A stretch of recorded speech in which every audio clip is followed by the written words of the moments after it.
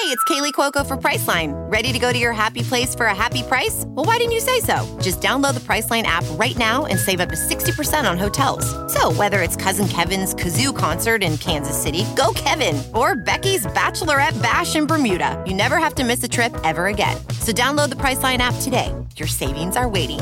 Go to your happy place for a happy price. Go to your happy price, Priceline. And that is launched out to deep left field. Big fly for Mike Trout. This is ground ball to second base. Rengifo falls down, picks it up, fires the first. The Angels have no hit. The Seattle Mariners. It's gone. Big fly for Anthony Rendon. Hey guys, I'm Alex Curry. This is Joe Adell here with the Los Angeles Angels. Brendan Marsh. This is Chris Rodriguez. You're listening to the All Angels Podcast. And welcome to another edition of the All Angels Podcast. I am Dan Garcia, and on this episode, we bring back Rhett Bollinger, MLB.com beat writer for the Angels, has been with the Angels this whole season, the last handful of seasons as well. If you're new to the podcast, he's a great guy to follow, great guy to listen to and read. If you've been around this podcast, you know how much we love having him on. Giving us information, giving us what he knows, and able just to ask him questions and honestly get his perspective on things. A guy that has been around the team this whole season, has talked to Joe Maddon, has talked to players, has talked to Perry. So here's the interview with Rhett. I really hope you enjoy it. Check it out. And I want to welcome back friend of the podcast. Obviously, he's been here so many times now with the season about 3 weeks left. Rhett Bollinger from MLB.com. Rhett, how are you doing today? I'm doing great. Thanks for having me on again. Yeah, obviously the season, we had you on the beginning, we had you around the middle. This is towards the end now. At the beginning, there was so much hope and promise, with Trout, Rendon, Bundy being what we thought Bundy was going to be, after last year. Obviously, the injuries had a huge, huge role in a lot of this. Trout only playing, a handful of games, it feels like. Same thing with Rendon. But other than that injury bug, if you will, what is another thing that really hurt the Angels this year? Well, obviously, injuries, like you said, are a big part of that. I think, too, just not having a rotation they could really count on throughout the year. We saw some glimpses of guys, even Alex Cobb had that great start against the White Sox today, and he's actually been pretty good when he's been healthy. But Sandoval shows some glimpses too, but same thing, not healthy. So some of it is health, but some of it just that rotation with Bundy not performing well, and Quintana, same thing. Heaney never really got it going, and they were able at least to trade him for some pitching prospects, which obviously was a great move for them. But they never really got that rotation on track. And even the bullpen, early it seems like they're trying to adjust to some of these new roles. It never really felt like it was really settled. Iglesias struggled early, and then sure enough, ended up being probably the best closer in the American League by the end of the season here. But the rest of the bullpen never really gelled. But Cishek actually did okay, or better than okay actually, after a slow start. But yeah, I just never really think nothing really ever came together. It was like if the rotation was kind of doing well, the offense was struggling. And vice versa. So they never really put together a run of any sort, but also they never really went on a crazy, losing streak really either, when this team definitely could have in the second half and kind of given up in a weird way just because of all the injuries and just, nothing really to play for. But to their credit, they've actually played pretty hard in the second half, and, beating the White Sox in the series here was, I think, big for them. So yeah, a lot of things didn't go well. Considering that, I guess it could have gone a lot worse. But clearly, they're right around 500 still, and it's kind of what they've been all year. And you kind of mentioned it a little bit with the bullpen and getting guys in, young guys in, especially, and pitching wise too.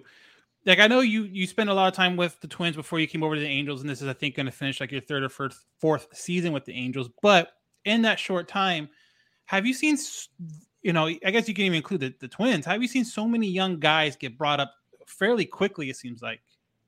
Yeah, it's pretty rare to see this many guys. I think some of it, too, is just because of the pandemic, with last year being a shortened season. And then this year, it seems like a lot of teams are already setting records for most players used just because of, whether it's injuries or just guys, ineffectiveness, or guys that, the long season, I think, is kind of worn on some guys. So we've seen a lot more, kind of new faces. But no, I mean, it's been a lot, but I think it's been good just to kind of get a feel for some of these guys. And like a guy like Austin Warren has pitched so well. Obviously I know he's been out with COVID, but before that, it was, he pitched so well himself now in a really good role for next year. And we're seeing some of these other guys, Jansen Junk, get a chance up here. And, Marte did before he went on the COVID list. And,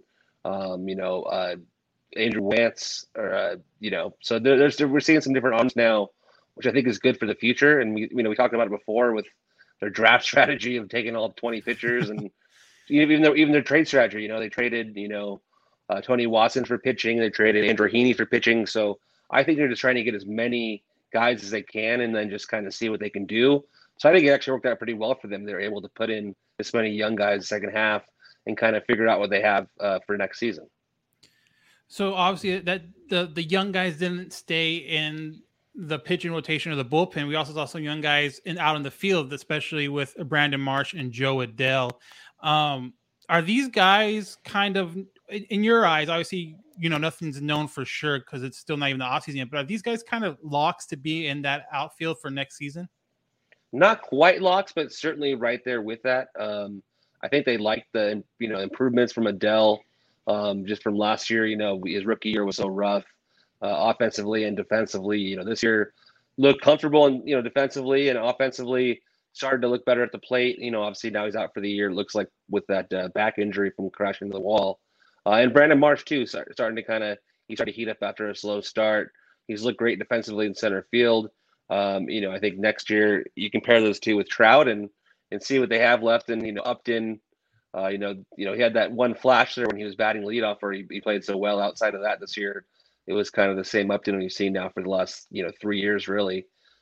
So he's still going to be in that mix because of his salary. I think he's due almost like $30 million next year. And then from there, they got to figure out if they want to try to find another veteran like they did last offseason to kind of push those guys and have another presence in there. And but we'll see. I mean, they also have Taylor Ward kind of in that mix. I know he's been hurt too in the second half a lot too, but they did like him early. But it would surprise me if they went after a veteran. Dexter Fowler was that guy this offseason. We know he got hurt. Same thing really early in the year with that knee injury that required surgery. So it wouldn't shock me if they brought in a veteran to push those two guys. So I wouldn't say that they're locks at this point, but definitely in that mix 100%. So with Joe, and you mentioned it a little bit with his season last year, and everyone remembers the struggles he had in the field and obviously at the plate, and everyone's biggest question coming into it was the outfield and can he play a MLB caliber outfield? Were you able at all to talk to him, on the field pregame or even in an interview or anything like that, and find out what's the biggest difference? Like, what did he work on, or if there's anything that he did different from his offseason to get better at that? I think there's just more reps out there too, and I think the coaching staff kind of helped him get better jumps and better reads originally. And then from there, I think just the confidence got better, because part of it too was just last year he kind of smells like lost out there, and even when he got to the ball, he had the one obviously go off him for the home run in Texas, and just a lot of plays that looked, most guys make it look pretty routine.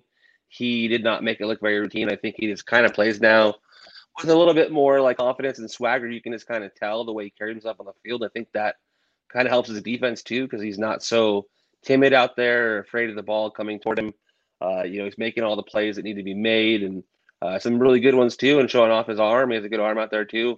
But I do think the coaching staffs, at AAA and just in general at spring training, there's a lot of extra work out there in the outfield, trying to learn different angles out there, the way the ball kind of plays. And I know he played a lot of center when he was younger too, so learning the corners I think has been important for him.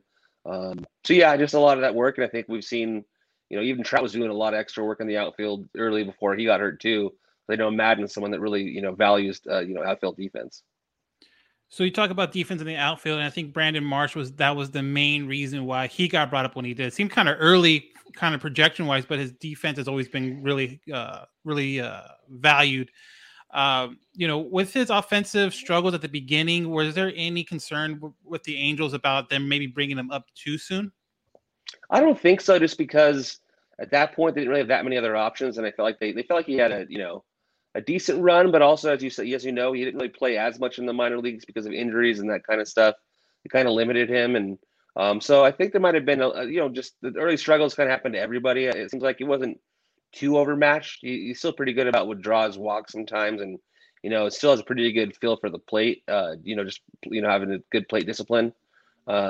So I think that kind of helped just because he didn't look too lost up there. But started to heat up after that, and that really kind of showed that he started to show that he can belong up here. But you are right; he didn't have as much time to get seasoned in the minors, and at least this year with Adell. It seemed like they kept him down there for a long time. If anything, a lot of fans are mad and felt like Adell was down there for too long. But it just kind of shows you that they do need that seasoning, and I think it worked out well. Adell did look a lot better, and if they would have brought Adell to start the year early in the year, who knows if he would have had that kind of look as good as he did. And so we'll kind of see. Like I said, and there's still a chance that maybe next year those guys aren't up here, but I do think they put themselves, both of them, in a pretty good position now. So obviously you can't talk about any bright spots with the Angels without talking about Shohei Ohtani and the season that he's putting together, both obviously at the plate and on the mound. Talk about this season in general, because I mean, I'd be hard pressed to find anyone that at the beginning of the year saw this coming, saw the numbers, saw the home runs, saw the strikeouts, saw him honestly staying healthy for the most part. Talk about this season and how crazy it is. Yeah, it's pretty amazing. I mean, part of it too was even in spring training when Joe was telling us that Shohei Ohtani was full go and no restrictions and all that. I still thought it meant he was going to be pitching, once a week and then, DHing 4 to 5 times a week. And maybe later in the year, maybe they'd bat him when he pitched or before and after. I'd never thought that he was actually going to be out there DH pretty much every single day and then pitching and hitting at the same time every time too, pretty much, outside of a handful of times for, a couple different reasons. But so that was amazing. And then just that White Sox series to start the year when he hit that home run in the same game he was pitching, that was kind of the one that to me was like, wow, he just hit was throwing 100 miles per hour and hit the home run 115 miles per hour. What it was, that kind of opened the eyes to everyone. I was like, wow, he can do both, right? At the same time, and this guy can be something we've never seen before. And writing about him all year, there's been so many milestones he's hit, and just to be able to have a season where he's hit 40 home runs and he's going to steal 25 bases, it looks like too, and then to have couldn't quite. It doesn't look like he might not get another start, so he might fall short of the 10 wins, but still an ERA in the low threes. More than 100 strikeouts. I mean, all that stuff is just pretty incredible, and that's why he's the front runner for the MVP award here with Vladimir Guerrero, obviously part of that as well. Yeah, and that's kind of actually been a hot topic, within the last week or so about Vlad and him catching fire. Then, as we record this now, Vlad actually having the MLB lead for home runs. Do you see any way where Vlad could catch Shohei, or even if Shohei doesn't pitch the rest of the season and he just those are his pitching numbers are not going to change, he's not going to pitch, but he's still DHs. Is there any way that Vlad catches up, you think, to Ohtani in that MVP kind of discussion?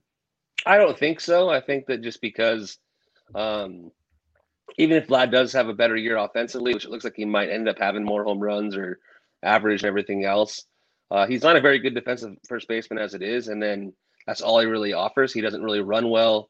He doesn't steal bases. But then you figure that, Ohtani hits like that, but also is a great base runner, and he's among the league leaders in stolen bases.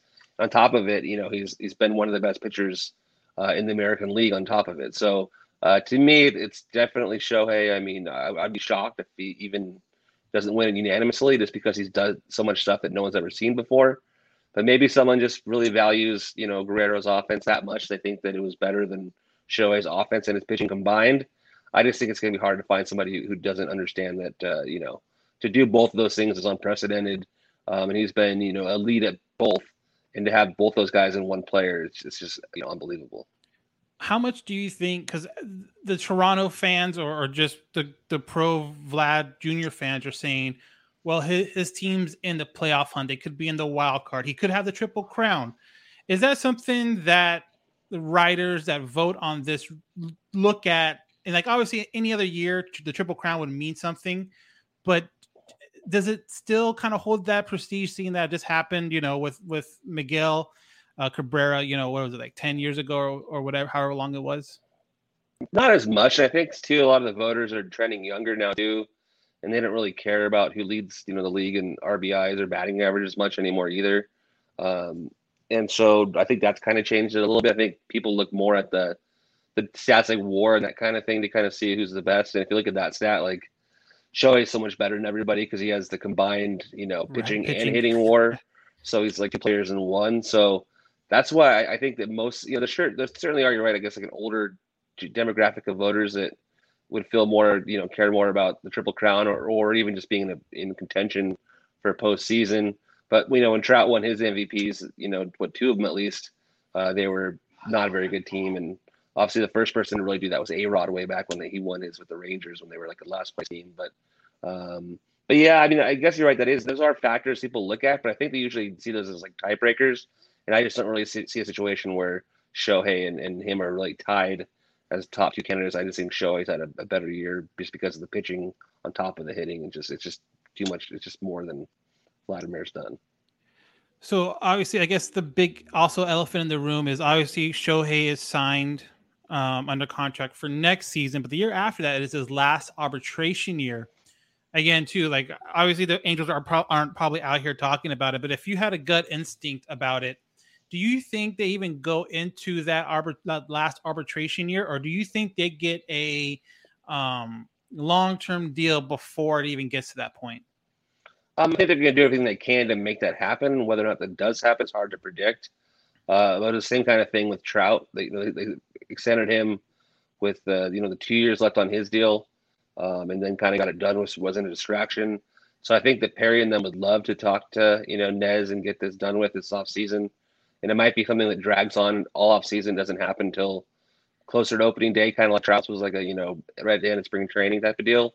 But yeah, that's what they'd love to do. It's just a matter of figuring out his market value, right? It's just so hard to know. How do you do that? because I said, like we talked about earlier, he's 2 players in one. So how do you pay him in that sense? But also, for how long is he 2 players in one? Like we don't know if you sign him to a 7-year deal or a 10-year deal, how many years is he going to be able to do both? You hope obviously as long as possible, but no one's really done it before, and it's fatigue or injury going to set in.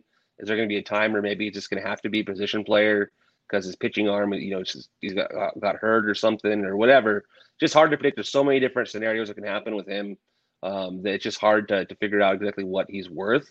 But I do think that's going to be the big key for them this offseason. Of course, I think they're going to have to figure out how to get pitching and all that. But I think the other big priority is especially, and I said it might last into spring training, but I think try to find a way to lock up Shohei long term. And maybe Shohei wants to wait another year or even go into free agency and see. We don't really know yet what Shohei's intentions are, and he's obviously very quiet about that. But for the team's sake, they definitely want to try to get this done, I'm sure, and we'll do everything they can to get done before the start of the season. So if Rhett Bollinger was the GM of the Angels, what is a reasonable contract offer you think would work as far as, like you mentioned, like he could be a 2-way player for the next 2-3 years, but after that, like who knows? Like what kind of contract would you put out there for an offer Ohtani? It's hard to say. I mean, he's probably, it would at least probably have to be 30 to 40 million a year, I'm sure, with probably 7 years or something, probably. I mean, to get it done, that's probably what he's looking for, I'm guessing, because that's the top players not get like 30 to 40 million dollars a year now, and that's what Ohtani's proven being an MVP. But the question is, like I said, it's only been this 1 year, and obviously it's to prove he's healthy.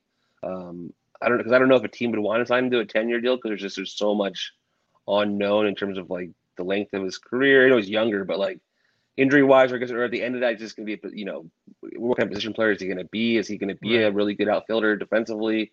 You don't really know. So it's just hard to tell, but he's not going to be cheap. I mean, he's going to be paid like an elite player. Just a matter of how they kind of figure all that out. So Ohtani wins MVP. He's another guy to build on. So you have Trout, theoretically coming back. You have Rendon coming back. You have Ohtani, hopefully continue to do what he's doing. Walsh, you have hopefully, Stassi, I think, is under control for 1 more year. So the biggest question, it seems like, in that lineup as of where we sit right now is that shortstop position where obviously they brought in Jose Iglesias, didn't work. He is no longer with the team. And it kind of does seem like they're kind of working out that shortstop position, whether it be Rengifo, Mayfield, or anyone else. Do you think this team needs one of these big shortstop free agents, Correa, Seager, fill in the blank? Or do you think there's enough firepower with the guys I mentioned already to where they can maybe go a little cheaper or something in-house for next season? Yeah, what I'm kind of hearing, what I'm thinking is that they're probably going to be more likely to go either something cheaper, something more in-house, and kind of just cover up the shortstop position as best as they can, but kind of go with more the resources toward pitching. Whether it's keeping Raisel Iglesias, obviously, as their closer and locking him up. And then, from there, finding at least two, really high-quality starting pitchers, whether it's via free agency or via trade. And then obviously remake the bullpen and from everything from there. So I think that's kind of their priority, more so than shortstop. We'll kind of see how the market kind of looks and if anyone's prices drop or, there's a fit there. But I just don't see them really going out there and making a big splash at shortstop just because I think that they just need pitching so bad. They did that a couple years ago with Rendon. That was a big surprise to a lot of people, including me, to go spend money on third base instead of pitching. So to do that again on a shortstop would be the same thing, would be really surprising, just knowing how much they need pitching. So yeah, I think it's more likely they don't go crazy at shortstop, but actually do spend money to fix the pitching, but not really so much at shortstop. I don't know about you, but I kind of feel like it seems like Perry kind of has Artie's ear more so than maybe other GMs in the past. You've seen it with moves like releasing Pujols. There was a time where no one thought, regardless of how bad he played, that was ever going to happen. Do you think Perry is kind of putting his foot down on some of these calls? And maybe you're right, because it's you say not spending on a shortstop, but as Angel fans knows in the past, it seems like when Artie doesn't get like the Garrett Cole, like you talk about Rendon, he didn't get Garrett Cole, so he went for the next big thing, and that was Rendon and spend a ton of money. Do you think if he doesn't get one of these top line pitchers that he's going to go spend the money somewhere else and just almost not throw it away, but maybe not put it where it should be? Or do you think Perry's kind of like, hey, we can't overreact to not getting a top guy? Well, I think at this point, I think that Artie knows, and obviously Perry is a big part of this, but I think Artie knows just how desperate they are to get pitching. We said, you talked about earlier, just with all the ways they're trying now, whether it's been the draft or through trades to get pitching. They really want pitching. So I think that Artie knows that, obviously, trust Perry with that, but even if they miss on a very top tier target, they just continue to spend on pitching anyway and try to, really try to fix his pitching staff. I said, even the bullpen too, but the rotation as well. You got to figure that, they already have some locks in that rotation, but not too many. Ohtani, you got to think that Sandoval is in there, obviously, with the way he pitched this year. And, maybe Suarez is pitching his way into that mix, and maybe they bring back Cobb. Other than that, some of the other guys are free agents, or, Bundy's gone. And, obviously they've already lost Quintana to, when they released him, and Heaney when he traded him. So they still don't have as much, they're seeing what guy, Detmers could be in that mix too. Chris Rodriguez. There's some guys that could be part of that mix, but they don't really have, so they got to get at least like two starters, and they're not going to be cheap. So to me, I think it's just most of their money is going to go toward those starting pitchers, and then potentially, bringing back Raisel Iglesias too. That'll be a priority, and fixing that bullpen. So there's enough money to spend on things of need. They don't have to really go too crazy on shortstop, I feel like. So I put that out on Twitter that we were talking today, and I got a question from at Barry Perez 15, and I'm kind of paraphrasing here, but he wanted to know, do you see any possibility there's any kind of baseball ops transitions in this offseason as far as scouting or obviously Perry's kind of solid where he's at, but do you see any other kind of baseball ops transitions? It's a great question, and one that I really want to find the answer out to, because I think here in the next few weeks, we're going to have one of those end of the season sessions with Perry. And I meant to ask that last time too, because I was curious to see if there's going to be more moves this offseason. Usually there are. So I covered the Twins right before, I left here for minutes, or I covered the Angels. I started covering the Angels in 2019, and the Twins, I think in 17 made a GM move. And then a lot of 18 and 19 was they kept some guys in-house, and then either kind of got rid of those guys because they didn't feel like they fit, or, obviously kept them, but then also brought in a bunch of new guys. And we already know there are new guys in the org. But the question is, is Perry going to add more of those guys? Is there going to be more, in-house advanced stat type guys, analysts, that kind of thing? It's a good question. I don't know that answer, but yeah, I think that's one of the big things I want to find out this offseason. So another question we got on Twitter from at Chewing Caster buddy Mike Brown. He wanted to simply know, when will the pain end? And I guess this is a good way of bringing up the future. Like we mentioned some of the names already. Obviously, a lot of them in the pitching, whether it be Suarez, Sandoval, Detmers, even Bachman now is moving up through the system. How do you feel about the foundation of this team? Obviously, they can always add pitching, like you mentioned in free agency, but the foundation of these guys that are now seeming to be maturing through the system, how do you feel maybe, a year ago today? Like, do you feel more comfortable? Do you think they're still kind of in the same spot with those kind of foundation pieces? I think a little bit more comfortable, and I think we saw a lot of these young guys you talked about earlier. There's just been a lot more of them than usual, especially for the Angels, to kind of actually have some guys that are worth watching and worth seeing how they do. And so I do think that Detmer showed promise, and Rodriguez, if he's healthy, showed a lot of promise, and Sandoval was much better than I expected. Suarez, same thing. Barria's been kind of Barria. He's been solid enough, but yeah. So I mean, that part has been a good thing. And the second by Austin Warren has looked good for a young reliever. So there's been some some hits at least, and I feel like some guys that look better. And then from there, you have your veteran core that you got to count on. And I think it's actually pretty incredible that they've had Trout and Rendon out for as long as they've had. In fact, they've even been able to stick around 500 and never really nosedived. And I've covered a lot of teams, I've been around a lot of teams, including the Angels in 2019. They really kind of had that nosedive late in the season when the games didn't really matter. And the fact that they're actually still playing hard and like winning these games and winning a series in Chicago kind of tells me that the guys are buying into Joe Maddon's kind of whole thing. So I think if the guys continue to buy in like this, and they actually have health and have like Trout and Rendon and everybody in that lineup kind of healthy and productive, that they can, be a winning team again. It's just the same thing. They got to figure out what they want to do with this rotation and bullpen, and and continue to improve that, because some of these guys did pop up this year, which is a good thing. But there's still a lot of work to be done. And I do think that they're trending in the right direction. It's just, I do think this year that the Trout and Rendon injuries really were kind of the big nail in the coffin for sure. But they didn't totally sink the whole team, but they couldn't, without those guys, they just don't have the depth to win. So obviously, the injuries, like you mentioned, the Rendon, the Trouts, the, now the Adells and stuff like that, the injuries there. And we had another question from, this is on Instagram, Andrizzle, at Andrizzle. Is anyone going to point the finger to the training staff for all these injuries? How does that work as far as, you guys get the information you are given and you report that information, whether you believe it or not, I guess is kind of up to the individual person. But how does that work with a franchise? Like, do they point the finger at, the training staffs? Yeah, it's a fair question, because I think one of the issues we've seen this year, more than most years, is just there's been an issue where they've said so-and-so is going to be out for only a few days, and then sure enough, it becomes a few weeks. Or, so-and-so is going to be back, like Trout, right after the All-Star break, and same with Rendon, and all of a sudden it goes from right after the All-Star break to being out for the season. So, that's been one of the biggest issues. So they've got to figure out a way to get their timetables right, or just don't give them at all.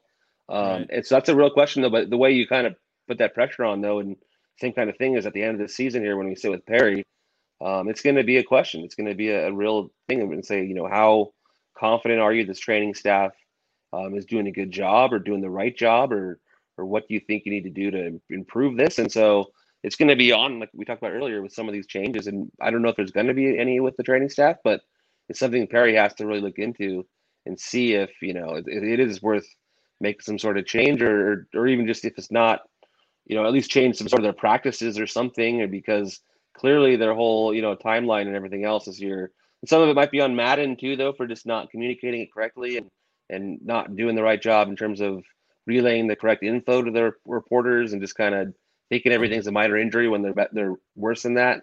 So it just, I think more so than any other year that I can remember, that there's just been a lot of like, oh, guys, day to day he's fine, all of a sudden being always on the injured list, or now he's out for the year. So yeah, no, it's a fair question. And same thing. I think it's something that will be addressed this offseason because I think Perry is obviously aware of it too, and so is ownership. They know that that's been an issue this year. So, and the fans know, so we'll kind of see how it goes. And as reporters, our job is to kind of question and find out, and make sure they know, and then see what they're going to do to try to address that. How does that kind of chain of communication work? Is Madden getting his information straight from the trainer, or is it like, does the trainer talk to the PR? The PR tells Madden. Like, is there like a telephone kind of situation where there's maybe something gets lost in the transition, or how do you know how that works? Yeah, it depends. Yeah, generally, sometimes Madden talk to the trainers directly and get it exactly what happened, but sometimes they'll get the training report. Like they'll give them an email that has a list of everybody's injuries. That's kind of what the PR staff gets too. Sometimes, though, Joe's not great about checking everything or really being up to date on it, it seems like sometimes. So that's one of the issues, because we'll ask him and then he'll look to the PR staff and they'll have the update, but he'll, he didn't get it yet or didn't notice it. So, and he always says too, he's always more focused on the guys that are on the field and ready to play than always being up to date on injuries. But yeah, I think so. It's more they have like a daily report that the training staff gives out, and it gives out to the PR staff and Joe and everybody, but it's Joe's job to read it and then understand it and be able to answer questions about it.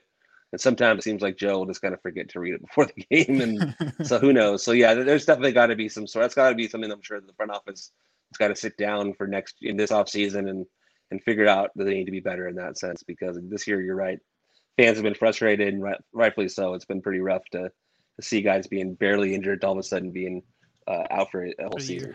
Yeah. Do you see, obviously, Joe going into next season? I don't think there's any question that he's going to start next season as the manager and probably will finish the season next year as manager. But do you see next year as a possibly hot seat type of year for Joe if the team still is hovering around 500, not able to kind of take that next big step? Only if they really have a nosedive where they really give up on him, I think, kind of like the Auspice year, where that was obviously a tough year in general and they had the Skaggs thing, but those kind of teams where they really just like August, September, just totally fall off a cliff. If that were to happen and they totally kind of lost confidence, maybe. But even this year, like I said, I think just being around them, the fact that they haven't had that happen, I do think there is some sort of a buy-in. And I do think that Artie likes Joe, and I think that Perry does too. And Perry and Joe seem to get along well. They're kind of on the same page. And, it's kind of nice that Perry's more of an old school guy too. Even if he's not like actually old, he's more kind of an older school, being like, being a guy who was a clubhouse manager, not someone that was a, Harvard educated, like, research analyst that happened to like baseball. So right. I think there's a little bit better of communication with those two. I'd say that was a Billy thing, or Billy was that way, but but I do think that there's a good communication between, Joe and so, yeah, it would have to take something pretty extreme to me. I think that as of right now, I think that, I don't think Artie or anybody blames Joe for this season or even last season. I think a lot of it's just been, injuries, and it's not having the pitching staff just to win. So obviously going forward now into the offseason, into the spring training next year, I'm going to give you some names and just your best gut instinct. Again, we don't know who is going to be on the 26-man roster coming to spring training, but Steve Cishek, is he with the team opening day? I don't think so. I think that he had a good year with the team, and I think that especially for the $1 million contract they signed him to. But I think that they liked what he did for them, but I think they're probably ready to let him go somewhere else as a veteran. Raisel Iglesias, we talked about him earlier. Do you think they get the deal done? I think they're going to. Yeah, yes, just because I think they know that he's just so good that they don't really have anything else internal to be a closer right now, and it'll just be. You seem to like it there. So I think they get it done. I don't know what it's going to take. To be honest, it's always hard to figure out the right market for a reliever and a closer, but he's been pretty consistently good for the last, 5 years or so. So it's not going to be cheap, but I think they find a way to keep him. Alex Cobb, you mentioned he had a really good start Thursday afternoon, coming back from injury. He almost seemed like a slam dunk to come back before the injury. Now with the injury concern, do you see him being on the opening day roster in 2022? I think so too. I think maybe they work out a 1-year deal with him. It gives him a chance after being kind of injured to potentially even reset his market. I know he's getting a little bit up there in age, but at least get a 1-year deal. Let the Angels see what they have in him, and if he can stay fully healthy we know he's going to be, he can be pretty good when he's healthy now. And then from there, he can reset the market and be a free agent again. So unless some other team really wants to give him a multi-year deal, and maybe that'll happen. Unless someone really overbids for him, I think the Angels will try to keep him. I think he likes it in Anaheim. So I think those two guys are the guys they want to bring back. Let's go with Jack Mayfield. I mean, he's still under contract. I think he'll still be under team control. So I think he'll still be around as a potential backup infielder. What about Phil Gosselin? Same kind of thing. They might bring both those guys back just to kind of have guys that are backup infielders and let them compete in camp. And if whoever, they could even DFA them after. I guess I'll have to see. I think Gosselin might be a guy that could maybe – I think Mayfield has a better chance than Gosselin because Mayfield's a better defender. But I think Gosselin has a chance too just because same thing. I think he's under team control. And you kind of mentioned this earlier with Upton and his contract situation. It doesn't seem like he's going to go anywhere. But at least he'll start with the team definitely for 2022. But do you think he finishes the season with the Angels in 2022? Potentially not. We could see another thing like kind of Albert and just kind of a decision to be like, hey, it's time to cut bait because, if March and Adele are kind of the two guys around Trout and they feel like they have enough, other outfield options. It could happen. But, we'll see. Yeah, I mean, like I said, this year he showed some flashes that one stretch where he was leading off. He looked great again. And then sure enough, got hurt, hurt his back. And then ever since then, he's, hasn't really hit. And maybe he's been hurt all year, but he's been hurt now. He's been having injuries for years now. So it's hard to really imagine him putting together a fully healthy, really productive year because he hasn't done it in so many years now. So you could see him being DFA'd at some point, but I don't think they could probably really trade him or anything like that because there's not much value. So keep it in the outfield, Juan Lagares. Probably not. Potentially, but probably not. I think maybe let him get a chance to catch on somewhere else. I was surprised that, he lasted all year too. I mean, but to his credit, he's a good defender. He's showing a little bit of power, but doesn't really hit enough. I think it's probably just this 1 year here with the Angels. And the name everyone wants, I guess, most of the people want in an Angel uniform, Max Scherzer. I think probably not. I mean, obviously they'd love to do that, and if he's available, and I know obviously he's going to be a free agent, but if he's, amenable and is interested in the Angels, I mean, of course they should go all in and try to do it because even at his advanced age, he's still incredible. I think the Dodgers still might have a real chance to want to keep him, depending on everything goes in the postseason and everything else. But even from the way he's been kind of talking about being there, but also Kershaw could opt out, and so they have to re-sign both those guys. It'll be interesting to see, what they're able to do with that because they'll probably let Seager walk now they traded for Trey Turner. But, it does seem like Scherzer wants to stay on the West Coast. And same thing, if Artie wants to make a splash, at least this time, it would make a lot of sense as a pitcher. So you can't rule it out. I mean, I'd probably lean more likely no, but I do think that there's certainly a chance it could happen. How do you feel about those older, that contract? You talk about Max, and he's going to be up there in age, obviously. There's no way you can give him like a 5 or 6 year contract, is there? I mean, probably not. No, it'd probably be like a 3-year deal, but it might be 3 years and $100 million though, or something, which is crazy. But yeah, that would definitely be would be a huge contract. So, last question I got for you, Red, and again, thank you so much for not only this time but throughout the whole year and the spring training and everything like that. This one is from our Instagram. Lem.Reyes wanted to ask favorite moment covering the 2021 season, but I'm going to add this. Can't say Ohtani because it's obviously the slam dunk. Ooh, wow. Because definitely Ohtani. Well, I'm just going to talk about Ohtani anyway because that home run he hit in Chicago or the Chicago series when he was pitching and hit the home run, that was the craziest thing I've ever seen. The one at the Trop was insane off the top up there. Yeah. The other one, what was it? Oh, the 1-0 in Seattle when he went top deck. Yeah. That was incredible. Missed that by 1 day. Came in the next day. Missed it by 1 day. Yeah. I think of what else. It's pretty much all I ever think about is all the Shohei stuff. It was really cool seeing Suarez throw the complete game. I feel like complete games has never happened anymore. I wanted to see him throw a shutout, which would have been cool. But yeah, the series in Detroit was memorable because that was the big comeback game where they were down by like 8 runs and came back and won. And then, Dell had the grand slam. And then they had, the Ohtani threw 8 innings. They hit the home run. That was really cool. And then, of course, really the most memorable thing for me, too, was just the Little League World Series Classic. Oh, yeah. That was cool. I got to go to the Little League World Series in the morning and see some of the games and then go that night to the minor league stadium and see, the Indians play the Angels. And that was cool. We had really cool, like, up-close seats, more so than usual. And, it was just cool to see that game up close. So I always remember going to Williamsport. It's kind of one of those cool MLB things they've done. And we're fortunate a couple years ago to go to Monterrey, Mexico. I got to go to Puerto Rico a couple years before that. So here's hopefully the Angels signing Shohei and going to Japan in a couple of years. Maybe that'd be pretty cool for a pregame.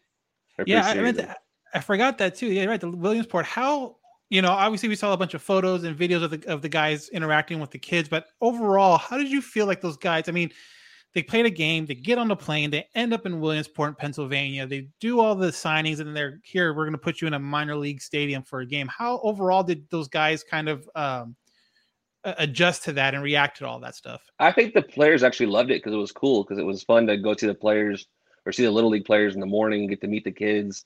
And just even the crowd, it was cool. The minor league stadium, because it was like all kids in there mostly and just their families. And so it was loud and it was just a fun kind of background.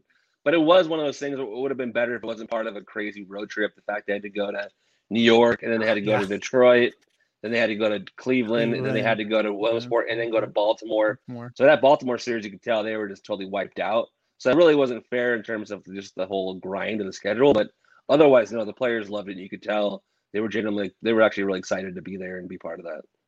So there's video of, I think it was Brandon Marsh for sure, and I think was it Packy Naughton going down the hill at the Little League World Series. Was there any kind of like red flags going up as far as Angels management was like, hey, what are you doing flying down that hill? We need you for the season. I think they probably would have had more guys do it if it wasn't raining, because the Indians had all their guys. Even the Indians GM, Antonetti, did his slide down the hill and all that stuff. Yeah, I thought about doing it too when we got there before the rain started, but ended up not doing it. A couple other riders did it, and exactly like I thought it was going to go. They looked like idiots, and they got like grass stains all over their clothes. And I was like, I have to work on that. I don't want to go to work with a bunch of grass stains and roll around on the floor, and then someone takes video of me, and then it goes viral for looking like an idiot. So I didn't need that. I was fine just taking video of them instead. Yeah, just watching it and hanging out. So that was cool. It was awesome. That does sound like a lot of fun and just a different experience too for the players. And like you mentioned, like Antonetti, like the GM, wow, he got literally down and dirty right there with the guys. Right. That's really, really cool. So obviously there's a lot to look forward to. The season's about 3 weeks away from being over for the Angels again, unfortunately.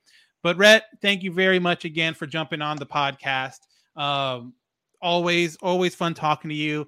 Really looking forward to the off season and, having you back on when there hopefully is a huge signing for the Angels, and we can talk about how the dynamic of the team changes there. Hopefully, fingers crossed, it is a pitcher.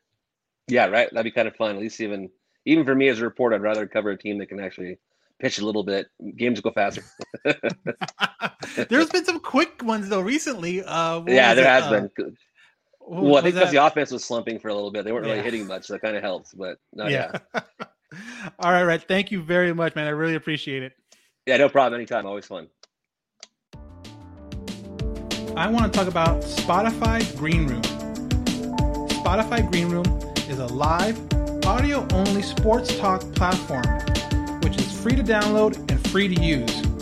You can talk to other fans, athletes, and insiders in real time. Perfect for watch parties, debates, post-game breakdowns, and reacting to breaking news. All you need to do is download the Spotify Green Room app free in the iOS or Android App Store. Create a profile, link it to your Twitter, and join. That's it. It's that easy. So go ahead and check out Spotify Green Room. And welcome back. I want to thank again Rhett for jumping on. Always available for us here. And really, really appreciate it. Definitely, if you do not follow him already on Twitter, if you do not already have his tweets alert you when it happens, definitely do it. It's at Rhett Bollinger on Twitter, spelled out exactly how it sounds, at RHETTBOLLINGER. Again, I do this with not only Rhett, but obviously Jeff Fletcher and Sam Blum, but set an alert on your phone to where anytime they tweet or anytime news comes out and they report it, articles and all that stuff, you get the update on your phone. That's what I do. It's the best way of doing it, but definitely check it out again at Rhett Bollinger, MLB.com writer for the Angels, and he's always been a huge supporter of this podcast, giving his time whenever we ask, and I really appreciate it. And like I said in the interview, can't wait to the off season, and hopefully Angels make some big moves. Hopefully it's a pitcher. We can have him on, talk about how that affects the team, how that makes the team better. And, if there's a trade or anything like that, we'll also have him on and just totally talk about how the dynamics of the organization might be changing. Who knows? Hopefully bigger and better things for 2022. So that's going to wrap it up for this edition of the All Angels podcast. Again, follow us on our social media stuff at Halo_Haven. That's both our Twitter and our Instagram. And if you're listening to this on the iOS Apple Podcast, please give a review. Please rate 5 stars. Still trying to build this out bigger. Really looking forward to the offseason. And again, hopefully we're able to get the guys the Angels need to make this a more competitive team. You've seen what they've been able to do with, 3 or 4 of their top guys on the IL at a time. They're still kind of hovering around 500. So they're able to get a top of the line front end starter and just absolutely lock it down. Keep Rozelle. It would definitely make this team a whole lot more competitive going into next season. I think as Angel fans, that's what we desperately want. So Angels' last homestand starts Friday. You might be listening to this on the way to the Angel Stadium. I will be out Saturday at the game, hopefully to catch a W versus the Oakland A's. So until next time, I am Daniel Garcia, and this has been another edition of the All Angels podcast.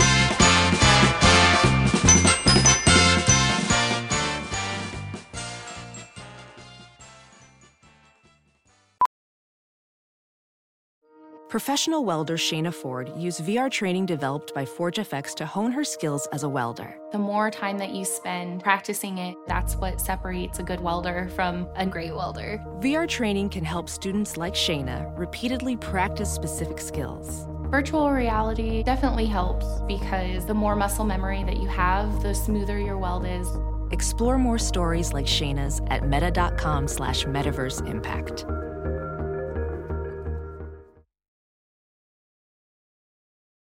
As you write your life story, you're far from finished. Are you looking to close the book on your job? Maybe turn a page in your career? Be continued at the Georgetown University School of Continuing Studies. Our professional master's degrees and certificates are designed to meet you where you are and take you where you want to go. At Georgetown SCS, the learning never stops, and neither do you. Write your next chapter. Be continued at scs.georgetown.edu/podcast. Welding instructor Alex DeClaire knows VR training platforms like ForgeFX help students master their skills. There's a big learning curve with welding. Virtual reality simulates that exact muscle memory that they need. Learn more at meta.com/metaverseimpact.